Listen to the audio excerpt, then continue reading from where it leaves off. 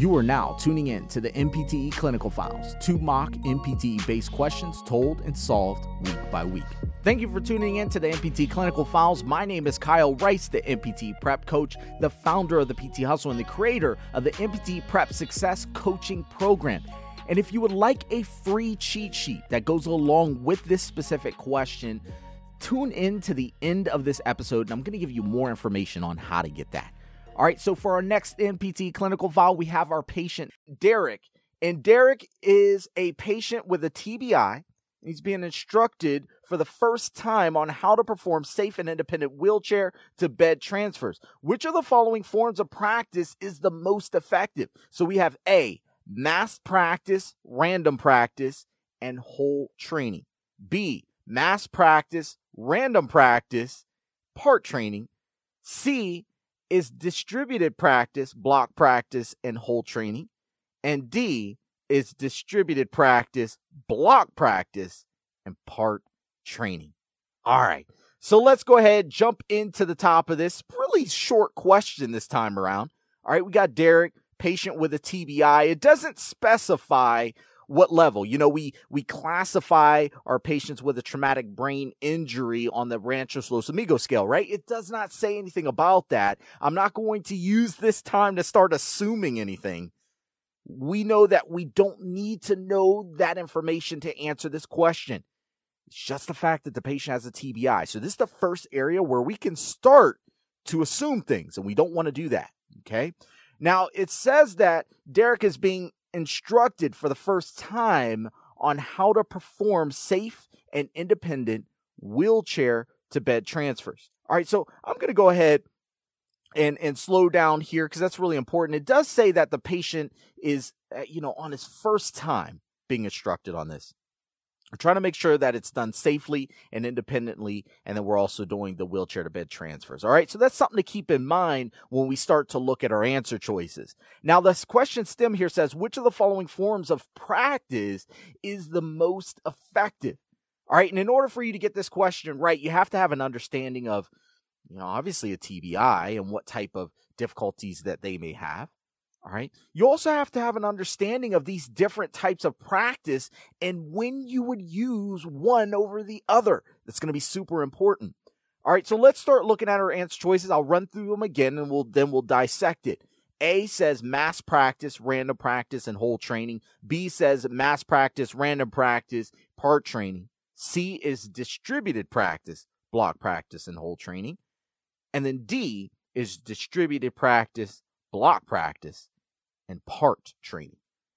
So let's look at our first one. A, mass practice, random practice, and whole training. Well, the first thing with mass practice that we have to know is that when we're giving the patient mass practice, that means that they're practicing for a longer period than they're resting. Typically, their rest periods are very low, and they're like continuously working on whatever that task is that we want them to do. The key phrase here, the key thing to remember is that with mass practice, the patient has a lower amount of rest breaks. Now, if I wanted somebody to acquire a skill, I would have them start, doing the task, repetitiously, continuously with lower amount of rest breaks. But here's the deal. Our patient has a TBI, which we know that, depending on the level that they're at or the classification, that they have a high risk for confusion, agitation, just overall just having difficulty retaining the information that we're trying to give them. So do I really want to do mass practice with this patient population? Maybe if they were farther along at a higher level of Rancho Los Amigos, but typically not really. All right. Now, here's the other piece. It says that it's the first time we're teaching the patient this specific task. So do I want to do mass practice like right now for someone who has a TBI on their first time? Probably not. I want to keep it, spaced out where I'm giving them the rest breaks, the time to actually recover, and then go back into the task. I don't want to really fatigue them out where I start pushing them towards, what do we really call that? Not just fatiguing out, but getting to the point where they're starting to make errors because they're fatigued. I don't want that to happen. at least not earlier on when I'm trying to teach them. So already I don't like that part. Then it says random practice. Now, random practice is, obviously those times where we're randomizing the different tasks that they're doing. Remember, I'm teaching this patient how to go from the wheelchair to the bed, right? Safely and independently. Well, random practice would be me teaching the patient wheelchair to bed transfers and also maybe sit to stand or bed to floor transfers, something different. And I'm just randomizing, which one that they're going to be doing. All right. So then one time I have them do the bed to the floor, and then I have them do the sit to stand transfers, and then I have them do the wheelchair to bed, and then I flip it up, randomizing it. All right. That would be randomized practice or random practice. Now, here's the deal. Do I want to really do that right now? I mean, I know that can help the patient acquire the skill and retain it, but here's the deal. Since it's their first time learning how to do independent wheelchair to bed transfers, do I want to start doing a lot of randomization of the practice? Probably not earlier on. It just doesn't make sense. So that's something else I don't like. And then it says whole training. And it's like, well, there's a lot of different pieces to wheelchair to bed transfers. We have to lock the wheelchair, swing the footrest out of the way, maybe take the armrest off. I mean, there's a bunch of different pieces. So do I really want to do whole training when it's the first time the patient's learning how to do this? Probably not. So I really don't like A. Again, A says mass practice, random practice, and whole training. I actually don't like any of those, really. All right, so I'm going to go ahead and eliminate A for now. Let's look at B. B says mass practice, random practice, and part training. Again, with that mass practice, I don't like it. We already said why we don't like massed practice. We also said why we don't like random practice, right? I don't want them randomizing all the different tasks that they're doing right now. We want to focus on wheelchair to bed transfers and doing that repetitiously. All right, so I don't like random practice, but the part training, though, I do like it. Maybe we focus on, locking the wheelchair, making sure the patient understands how to do that correctly and effectively and efficiently. Then we work on the footrest. Then we work on the lifting the armrest and taking that off. Then we work on the overall transfer. Part training. I like that. I like B from that perspective. But the mass practice and random practice, I don't. I'm going to go ahead and eliminate B for now. I don't like the mass practice. Let's look at C. C says distributed practice, block practice, and whole training. All right, so distributed practice is where our practice time and our rest time are either equal or I have more rest time. All right, and so I like distributed practice because it's giving the patient the opportunity to rest more. That way I don't fatigue them out and then they start making all these errors and stuff. All right. So I like distributed practice. Block practice, I like that because that means that we're going to repetitiously be focused on the independent wheelchair to bed transfers. We're doing that right now repetitiously.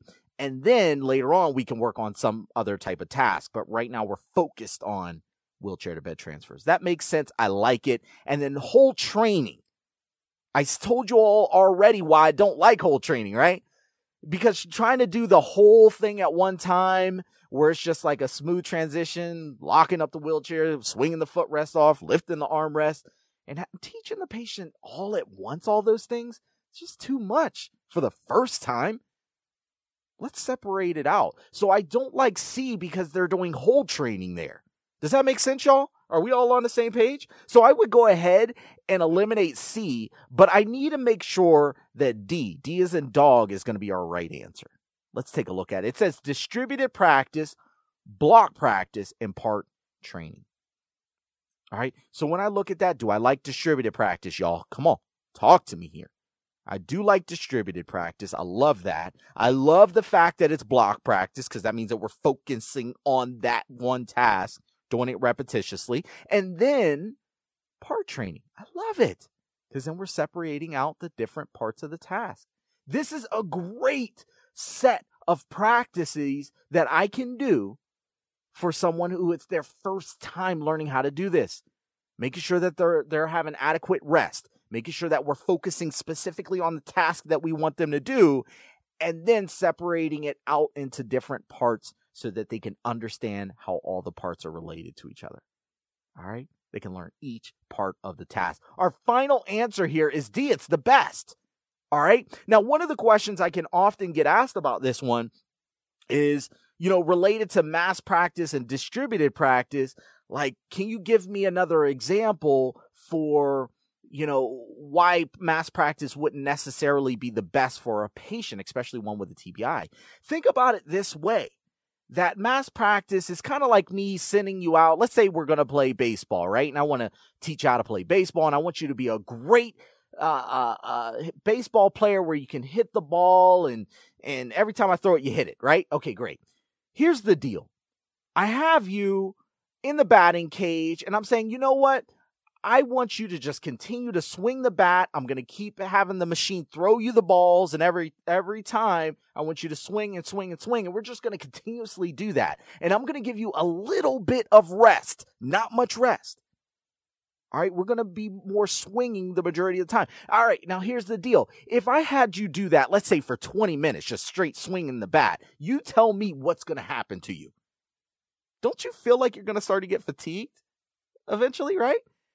Don't you think that you're going to start creating some errors, maybe swinging a little bit later, swinging too early, maybe swinging not at the right level? You're going to start making errors.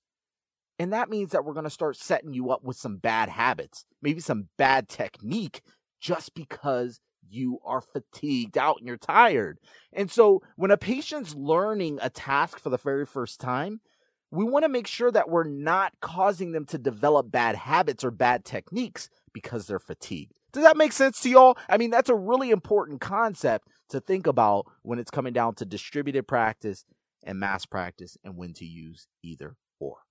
All right. Again, final answer is D here. If you got this question correct, congratulations. If you didn't, I don't want to just leave you with that explanation.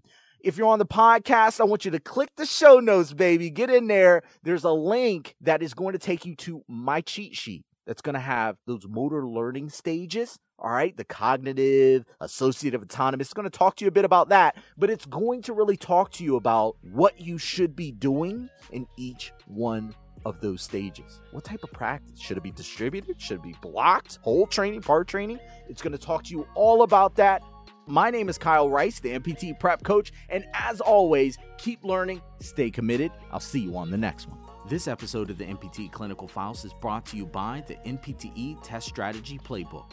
If you are constantly getting down to the final two answers but always seem to select the wrong one, visit destroythenpte.com to learn how to get down to the final answer fast.